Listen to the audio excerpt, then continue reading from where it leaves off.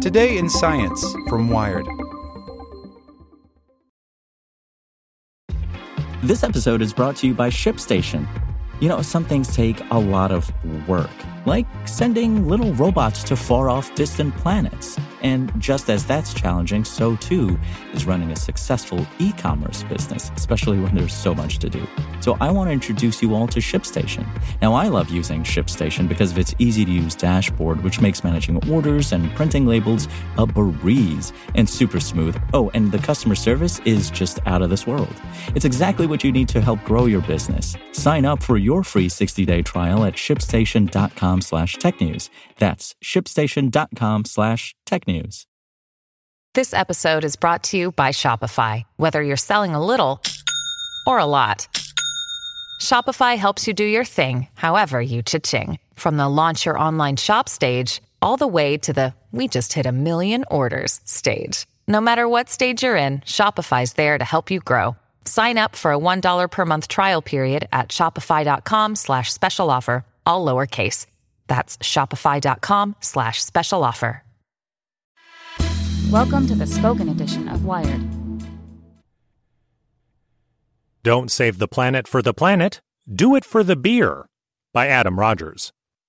What beer wants to know is, why do you hate America?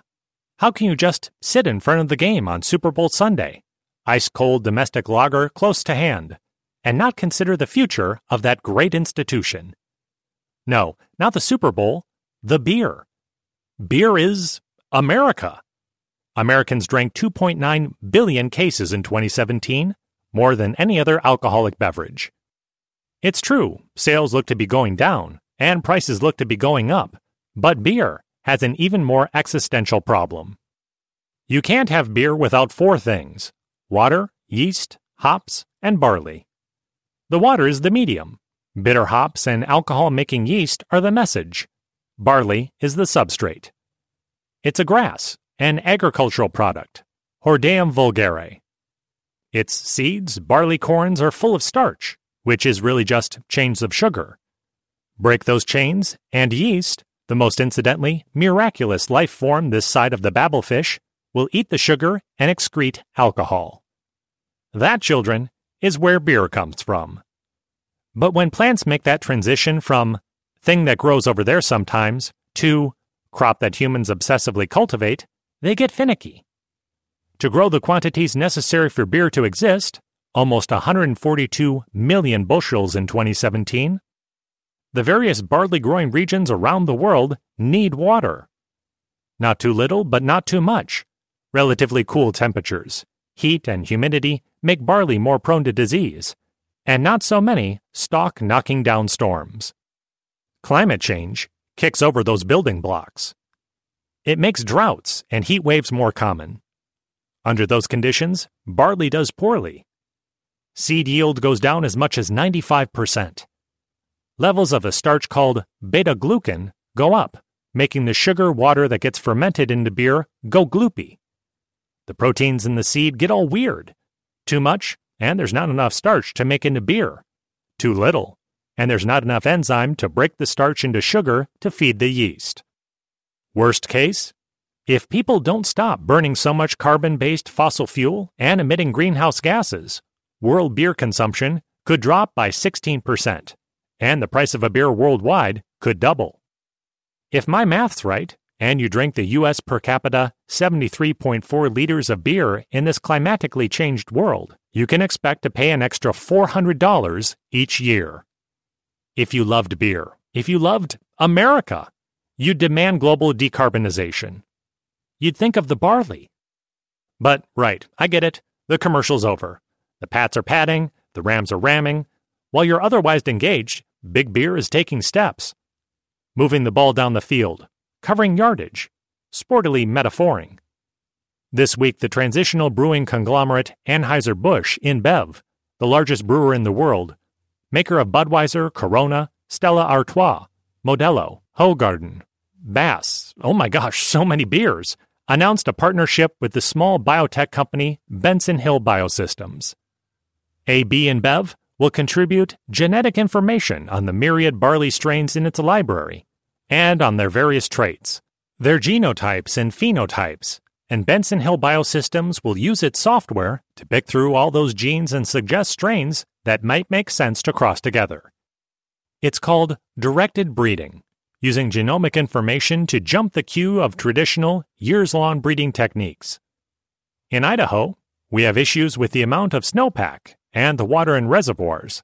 In Mexico, we're dealing with 6 or 7 inches of rain a year, half of what we get in Idaho. In India, we're dealing with plus 100-degree temperatures, says Gary Hanning, Director of Global Barley Research at AB InBev. The climate today drives disease pressure, drives environmental stresses, and they will change in the future. As climate changes, we have to be ready for that, so we have good barley production. Note that Hanning isn't talking about how the beer tastes. Different kinds of barley can affect flavor in beer, but brewers typically ascribe flavor to yeast and hops. When folks like Hanning want to improve barley, they want to maintain or increase yield, the amount you can grow on a given plot of land. AB InBev already has tons of data and a giant breeding program, says Matt Crisp, CEO and co-founder of Benson Hill Biosystems. But that program might be overlooking hints of potential supercharged barley strains hidden in the data. When you layer on top of that an analytics capacity that looks at the entire genomic universe of barley, it's able to extract deeper information, Crisp says. Maybe more importantly, it has the potential to do it faster. Traditional breeding and evaluating a new strain of a crop can take years, even decades. It's an integration of phenotype data, which AB InBev is generating constantly and in abundance because they breed constantly all over the world, with genotype data, says Patrick Hayes, our barley geneticist at Oregon State University. That allows for design of crosses and selection of progeny based on their genome architecture and its predicted impact. Time, here, is also money. To take a small experimental plot of barley from seed to maturity, then measure its physical parameters, then malt it, that is, convert the starches to sugars, and do chemical analysis probably costs, all told, $200, Hayes says. But a company like AB InBev wants to do that thousands of times. Oh, and if you were only looking for phenotype, you might miss the almost got it strain that has most of the genes, but not all of them. And if you were testing a low-temperature tolerant strain of barley in the American Midwest this week, the very, very sub-zero polar vortex weather killed it. It's dead. You'd have to start over. A more data-driven approach helps sidestep all those problems. Ideally, anyway. As a scientist, I would never guarantee anything, Hanning says. AB InBev's proprietary breeding program is one of the largest in the world, as is one run by competitor Molson Coors, not to mention the public ones. Most of the barley grown in the world goes to animal feed, but a lot goes to beer. And everyone in that business knows that sustaining this $500 billion a year market means ensuring the health of its main commodity by every possible means, from traditional breeding through machine learning-assisted genomics. That's true of more than barley, of course. Researchers have warned that wine grape-growing regions may shift, or vintners will have to redouble the same sort of efforts as barley growers are undertaking. Climate change stands to alter the way humans farm every plant we eat, and every plant we feed to the animals we eat. If you're sure you're going to want another beer, now's a good time to think about saving the world. Want to learn how you can make smarter decisions with your money? Well, I've got the podcast for you.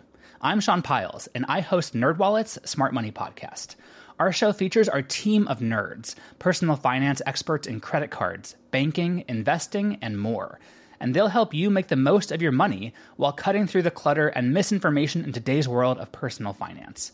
You'll get clarity on strategies to help you build your wealth, invest wisely, shop for financial products, and plan for major life events. Listen to NerdWallet's Smart Money Podcast wherever you get your podcasts.